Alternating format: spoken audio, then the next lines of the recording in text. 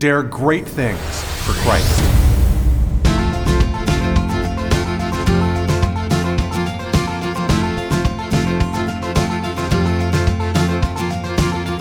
Christ calls us to dare great things. In the marketplace, as well as in the mission field, there has never been a time like the present for the spirit of the Catholic entrepreneur. Now is the time for men and women of great courage and great vision to engage our church and our culture. Now is the time to dare great things. And here is your host as we dare great things, Father Nathan Cromly, the president and founder of the St. John Institute. Shouldn't it all be easy? That's a question a lot of us ask ourselves as we lead our businesses and work with our children. We have a dream in our mind, a kind of nostalgia, that life should be, well, at least easy if we're good at it. And we all want to be good at it. So we think somehow or other that troubles or difficulties are signs of failure. But that's not what the life of King David shows us. By looking at how King David dealt with trials, we can learn a little bit more about our own. You know, it's something, being a priest, you get to meet a lot of people and talk to people from all kinds of different areas in their life. I mean, from older business folks to young dads to moms with different forms of troubles to kids. I mean, every day, sometimes I laugh and I say, you guys wouldn't believe what a typical day of a priest entails, because we just switch. Like, one person sits down in front of you and they tell you some sort of amazing, adventure that they've had. And then the next person sits down in front of you and they're fighting, at this level and that level. And in the course of a day, you deal with an unbelievable spectrum of situations and people. And so I always tell people, if you want advice, ask an old priest. Okay, young priests like me, we're a little bit of a different breed, but old priests are experts in humanity. That's a phrase that John Paul II actually said. He said the church is an expert of humanity, expert in humanity, because the whole place of the church and of the ministry and what we're all focused on is the human heart, and we've been focused on that human heart for 2,000 years. So think of the collective wisdom that exists inside the Catholic intelligence, right? The Christian intelligence, the way that we look at things. It's unreal. And I've only been a priest for 13 years. So, when you think about how much longer, a priest has been a priest for 30, 40 years, these guys are treasure troves of wisdom. The reason I bring that up is because one thing that I've noticed in working with people as a priest is that, especially for Americans, anytime that we have hardship or trials, we tend to think that we've done something wrong. Okay? It's like a natural reaction when things happen, especially when you're in charge and you're the leader of the operation or you're the head of that corporation. And when something happens that goes wrong, we tend to think three reactions, okay? First, it's all my fault. All right, look at your reactions with your grandkids. There they are. They're all playing their iPhones, running around, and, three of them are doing this nefarious action, and two of them over there don't even want to talk to you or whatever. You're going to lay in bed and you're going to say, it's my fault. It's because I wasn't there and I didn't do this or that with my eldest son, and, it's all my fault. Second thing that happens is that we say, I'm all alone in this. So my reaction then is to be like, and there's no one who can help me, right? So it's all my fault, and there's no one who can help me. I can't reach out. I can't share. I can't talk to my friends about this, right? And the third reaction that happens inside is to say, and it's because I am a flawed and bad person. I am a flawed and bad person who has done something of his own volition that no one can help him with. Okay. Wow. Does that ever describe our psychology? I'm a flawed and bad person. I've done something freely of my own fault by myself, and no one can help me with it. And those three kind of, I would almost call them demons, pin you into a corner. Because when you feel that way about yourself, I mean, you're not going to be able to fight. You're not going to be able to fight your way out. And it kind of predetermines a type of, despair.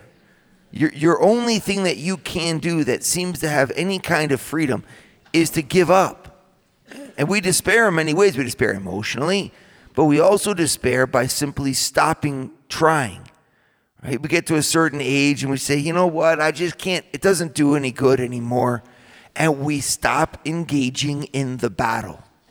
My friends, those 3 lines, that it's all my fault, I am all alone in this, and it's because I'm a flawed and bad person, are all 3 lies from the devil. You have got to throw that type of language right out of your mind. Those are the 3 lies that the devil uses to corner his prey into despair. But I'm going to tell you something. Jesus Christ came to get you out of that despair, and he tells you 3 things that are the exact opposite of those 3 lies. Think about what Jesus Christ tells you. He says, I did not come to seek the well and the healthy. I came to seek and save the lost. Which means even if you did something of your own volition and you did it, it was your fault. That's Jesus Christ coming to save you because of that. He came in order to find the ones who did what was wrong and establish them again by his grace. Second lie, the one that says, I'm all alone in this. Jesus says, you are never alone. And when he hung up on the cross, whose stripes do you think that he was wearing? When you go to Isaiah, it says, it was for our sins that he was whipped. It was for our iniquities that he was scourged. And that means that when he's hanging on the cross, he's a picture of you. And he's joined you there where you feel completely burdened and beaten down by life. That's as Christ on the cross saying, I am with you. I know how you feel because I carried you in your pain before you were even born. You are not alone. He is with you there. And the third incredible lie, that I am a flawed and bad person. Jesus says, I've written your name upon my hand. No one shall take you from my hand. I have loved you with an everlasting love, and you are mine. Though your sins be scarlet, and yes, you might be a flawed person, but if your sins be like scarlet, I shall make them white like snow. I shall take your sins and remove them as far from you as the east is from the west, says the Lord. He loves you, everyone. His love for you meets you exactly there. But there's something that roots us deep in our minds, and that says that I'm struggling because of those 3 things. And my only response to my struggles must be that somehow or other I've got to get out of them. Because a struggling Christian must be a failed Christian.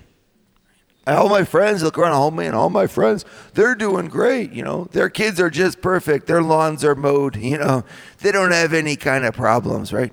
And then I look at myself, my business is always a failure. I've been unemployed for 7 months. My marriage is on the rocks, right? And so you just look inward and you say, I'm going to implode. Sometimes quitting is actually an escape mechanism, okay? But it's not Christian. Christ came to redeem suffering and to sanctify struggle. Because suffering and struggle go hand in hand with every courageous person who's ever walked in the arena of this earth. And we think that somehow they are a mark of failure. And I say rather, they're a mark of guaranteed success. Not success maybe in earthly terms, although we hope that for everybody, but definitely success in the eyes of God. Was I put here for comfort, or was I put here to wage his battle in his name and bring light into darkness and healing into pain? Why do I think that was supposed to be easy? I think some of us have just read too many books about business leaders, What about all the business leaders who didn't write books? What about them? And then when you do read the books about the business leaders, you know what they all say? Oh, it was so hard. And we went bankrupt, and I had to fight my way through it. Well, if they had to fight their way through it, Well, then why do you think that you wouldn't? Maybe having problems isn't the problem. Maybe having problems with having problems, that's the problem. Father Nathan is producing an ongoing source of videos to form, unite, and inspire you and your family. Go to eagleeyeministries.org. That's EAGLEEYE ministries.org. And subscribe to Eagle Eye Pro. Subscribe today. So we come here on a retreat, and we expect to hear, okay, we're going to read from the Bible. This is, God's love stories. This is for little children, the Bible. You guys, the Bible is the living in Word of God, and it's living and effective, and it cuts more deeply than a two-edged sword. That's what the Bible says of itself. And a lot of times we don't understand that. We say, oh man, the Bible is that book I know I should read, but that I don't read. Well, I'm going to read it with you. I want you to fall in love with this book. I want you to fall in love with God speaking to you. What strikes me as amazing about this is for so many areas in our life, anxiety just takes over. The news is just this, like, who's going to win this and who's going to do this and the Democrats are going to do the Republicans, what the Republicans are going to do the Democrats. We flip around, we read this back and forth constantly, and it makes us extremely anxious because we realize two things. The first is that change is inevitable, and the second, that you and I have no power over that change.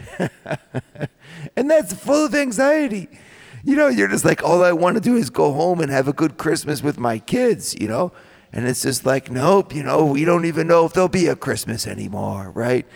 And when you go through that whole list of that litany of things that cause you anxiety, realize that you're also losing your strength. Strength doesn't come from anxiety. Strength comes from confidence and truth. And that's where when I think, and I recommend this to everybody, you need to read your Bibles to make you strong. Because in the Bible, you don't have a word that's yes and no. You have a word that's only yes. You can bank on what you read in sacred scripture. Now, it's written in many different forms. There's stories, there's biographies, there's all these different things. But God speaks through his word. And what God says is the anchor of truth, and it's the path of life. And so here's an example. We're going to read about King David here. And as we read about King David, we're going to read about how hard his life was. So in reading that, what else do we read? That God was there steering his course through his hardship. So let's start with a prayer and dive right in. In the name of the Father, and of the Son, and of the Holy Spirit. Amen. Lord, giver of life, we pray that you give us courage, that in our struggles and in our trials, in our pain and our restlessness, we may find you there with the grace of your Son. We make this prayer through Christ our Lord. Amen. St. John, pray for us. In the name of the Father, and of the Son, and of the Holy Spirit. Amen. Well, King David, right? We're looking here at, of course, 2 Samuel, 1 Samuel. I want to especially focus in on 1 Samuel, where, the life of King David is, when you look at it, you've almost got 4 episodes in David's life. You've got the episode from the time he was anointed until he slew Goliath. And then from the time of Goliath all the way until he comes into Jerusalem as the king. And then from the time he reigned as a king to Bathsheba, and from the time of Bathsheba until the end of his life. Okay, so you have those 4 kind of moments in David's life. And it's especially in the second stage where we see an incredible amount of suffering. But if you go back even in the first stage, look at what David had to go through. Here he had all these sons that were so wonderful, and his dad, when a prophet comes and says, I've been given by God the authority and the mission to anoint one of your sons to be king, his dad doesn't even bring David forward. Now, just think about that. I mean, talk about an insult. He's like, here are my sons, and he lines them up in front of him, and he doesn't even bring David. So what kind of fatherly love is there, right? So then the guy's like, not that one. And the guy's like, yeah, David's not even going to be a king.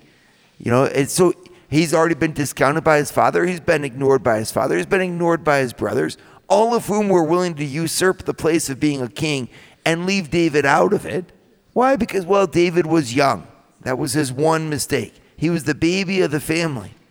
Well, there's a huge thing, So then you can imagine their surprise when they bring David forward and the prophet anoints him to be the king right in front of his brothers. That must have been something, And so then there's David. So then he gets anointed king, of course, and then he's completely ignored again. They put him back out to the shepherds, the sheep. Then you have Saul who's doing these campaigns against the army, and David is left to bring food back and forth from the dad to his brothers.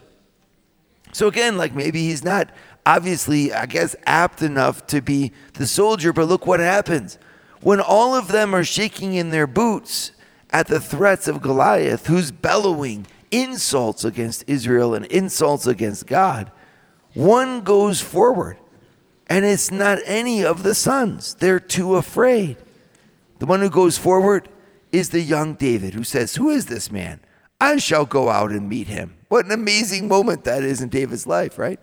So then he cuts off the head of the Philistine. We all know this. Goliath goes down. And so David's immediately held as an absolute war hero. As we read in 1 Samuel 18, verse 7, it says, "And the women sang to one another as they celebrated, 'Saul has struck down his thousands, and David his tens of thousands.'" Well, they were kind of exaggerating there a little bit. But they're like, Saul was great. That's like us saying, George Washington's amazing, but, Bill Smith from Microsoft, he's even better than George Washington. There's Bill Smith who's being paraded around, Everyone's like, "Oh my gosh," right? "There you are, Bill. Congratulations. You've made it." Well, and so look at what immediately happens at verse 8. This is 1 Samuel 18:8. "And Saul was very angry, as this saying displeased him." Well, and he said, "They have ascribed to David tens of thousands, and to me they've only ascribed thousands. What more could he have but the kingdom?" And Saul eyed David from that day on.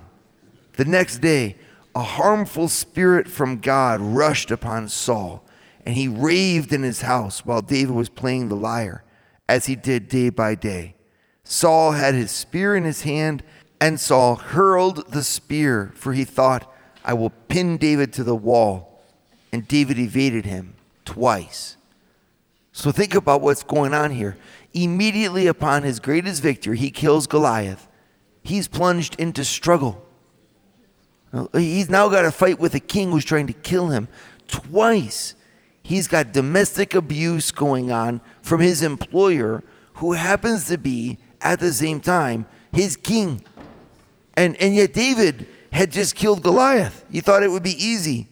Not at all. Saul tries to kill David in 1 Samuel 19, and then he chases David off into the wilderness in 1 Samuel 20. And then you've got David living in caves, running around, Saul trying to kill everybody. It goes all the way to the point where David finally spares Saul's life as Saul's trying to kill him himself in chapter 24. And so forth. He just keeps on going. It's David and Saul. He's running in the wilderness. He's got his men out there. He's hungry. He's cold. He's living in caves. And here he is, the rightful king. Is this what you would have expected? Is this what you would think that, when you're at the height of your success, isn't it supposed to be easy? You've raised your children. You've got a house, right? When does life end up getting easy for a leader? And I think it doesn't. I think there's a quotient here that we learn. Leadership is bred in adversity. And I would say even this, leadership shines its light the best in adversity. Why? Because when there is no problem to solve, there's no need of the one to solve it. And when people know what to do, they have no need of a leader. It's in times of trial and in times of confusion that God raises up a leader to step forward. It's exactly then that you are most needed. If everything was going easy, there would be no need for someone to step into the arena and make it happen. Well, my friends, you are God's chosen ones. He has chosen you not for comfort and for ease, but chosen you for that service of leadership. And I want you to believe this. I want you to think back at your life and realize what would happen if you weren't there. If you weren't there in your parish, if you weren't there at your job, if you weren't there with your spouse, where would she be? Where would he be? No, every once in a while we need to have one of those "It's a Wonderful Life" moments, and just look back over our life and think about all of the things that you do every single day that make this world go around, and the dignity that you carry with yourself into the office, and the way that you carry yourself in conversations. And remember that no matter what's going on, you've been sent there by God. If you possess that kind of dignity, to say my classroom where I teach every single day is a gift from God to these children and to those parents, and that my job is to bear in that classroom the light and the presence of God who instructs, right? Well, you'd have a very different attitude as you went in to teach. You would have the attitude of a missionary. And that's exactly what a leader is supposed to be. To bring order out of chaos, to bring product out of nothingness, to bring efficiency out of disorder, to bring light out of darkness, to bring leadership to the sheep of God. Father Nathan has founded the St. John Institute, the MBA program that develops students into the leaders of tomorrow by giving them a missionary's heart and an entrepreneur's mind. Visit our website at stjohninstitute.org. Dare great things for Christ. So we're looking here at 1 Samuel, of course, and we're kind of focusing in on the opposition of David's life. And, not only does he have to run from Saul, who's trying to kill him all the time. I mean, that must have been exhausting and full of anxiety. But then when he actually becomes king, he's once again met with opposition. There's this time of but this time the opposition that comes from David is a trial that's even deeper, because it's an opposition that comes from David himself. He wins over all of the foreign armies. There's peace in the kingdom. He lives at a time of the united kingdom where he unites north and south, and there's one king over Israel, and everything is just wonderful. And then David screws up. I mean, there's no other way to put it, right? I may have been able to think of a more poetic way to speak, but that's basically what happens. And when you look at it, those 3 lies that I told you about, they seem to be true. Remember, every lie is told because it seems to be true. Well, the first is that, was it his own fault? Was it all his fault? Well, yeah. I mean, there's Bathsheba, and she's bathing, and then, I think I'll go and take her to be my wife. Okay, well, that's on you, buddy, right? And the second one is that I am all alone. Well, there's not many people that can help him on this. Right? Once again, because once he's killed her husband, he can't bring him back again. He's all alone in this. And then the third is because I'm a bad person. Well, when Nathan the prophet confronts King David and says to him, "You are that man," what Nathan is pointing out to him is all of his flaw. And yet what's amazing to me about King David is how he responds. I mean, when you and I are confronted with our grievous sin that we did freely, and that we realize that it's our own wickedness, most of us are tempted to just turn inward and quit. I mean, I'm going to quit on God. I'm going to quit on my faith because I don't deserve to live anymore. I don't deserve to be anymore. I don't deserve the titles that I have, father, entrepreneur, CEO, soccer coach, good husband. And we stop to shine the light of joy in our hearts because we feel like we don't deserve it. We feel like a big hypocrite. And when Nathan said that to David, David responded, and his action was not one of quitting. His actions had 2 responses. The first is that he took the punishment that God had allotted out to him. And I see here something much more than being passive. He rose up and embraced the consequences for what he had done. He rose up and embraced them. I think a lot of times we look at the consequences and we say to ourselves, okay, this is something that's coming to me and I've just got to get through it. It's terrible and I'm going to suffer. And this is only just like a punishment that's inflicted upon me. But that's not what a leader does. What David does is he rises up and he embraces it. I mean, the consequence that David had to embrace was a terrible one. His child died because of his sins. And he rose up and he went out and he tried to fast and he prayed for the child's life, and the child died of his illness. And you can imagine the weight that was on his shoulders at that moment. But you know what David did? When his son died, he mourned for him, and then he went on living. And he allowed himself to be chastised by God, and he went right back into his kingship, and he tried to live better. This is the response of a king, my friends. This is the response that God's waiting from each one of us. As long as we're alive, we're living by his mercy. There is nothing that we have done or that you have done that allows you to discredit yourself or discount yourself from the great battle that is in front of you. God did not make you to be defeated. He knew every sin that you would commit before you committed it. Look with Simon Peter. There he is at the Last Supper, and Jesus says, this very night before the cock crows, 3 times you will deny me. And yet he still gives him the Eucharist, and he still ordains him to be a priest. Well, my friends, God is not done with you either. He loves you, and your life is in his hands. You've got to rise into your adversity, not see it as a curse, but as a blessing that will make you a better person, and then persevere through it. This is what leadership is all about. Dare great things for Christ.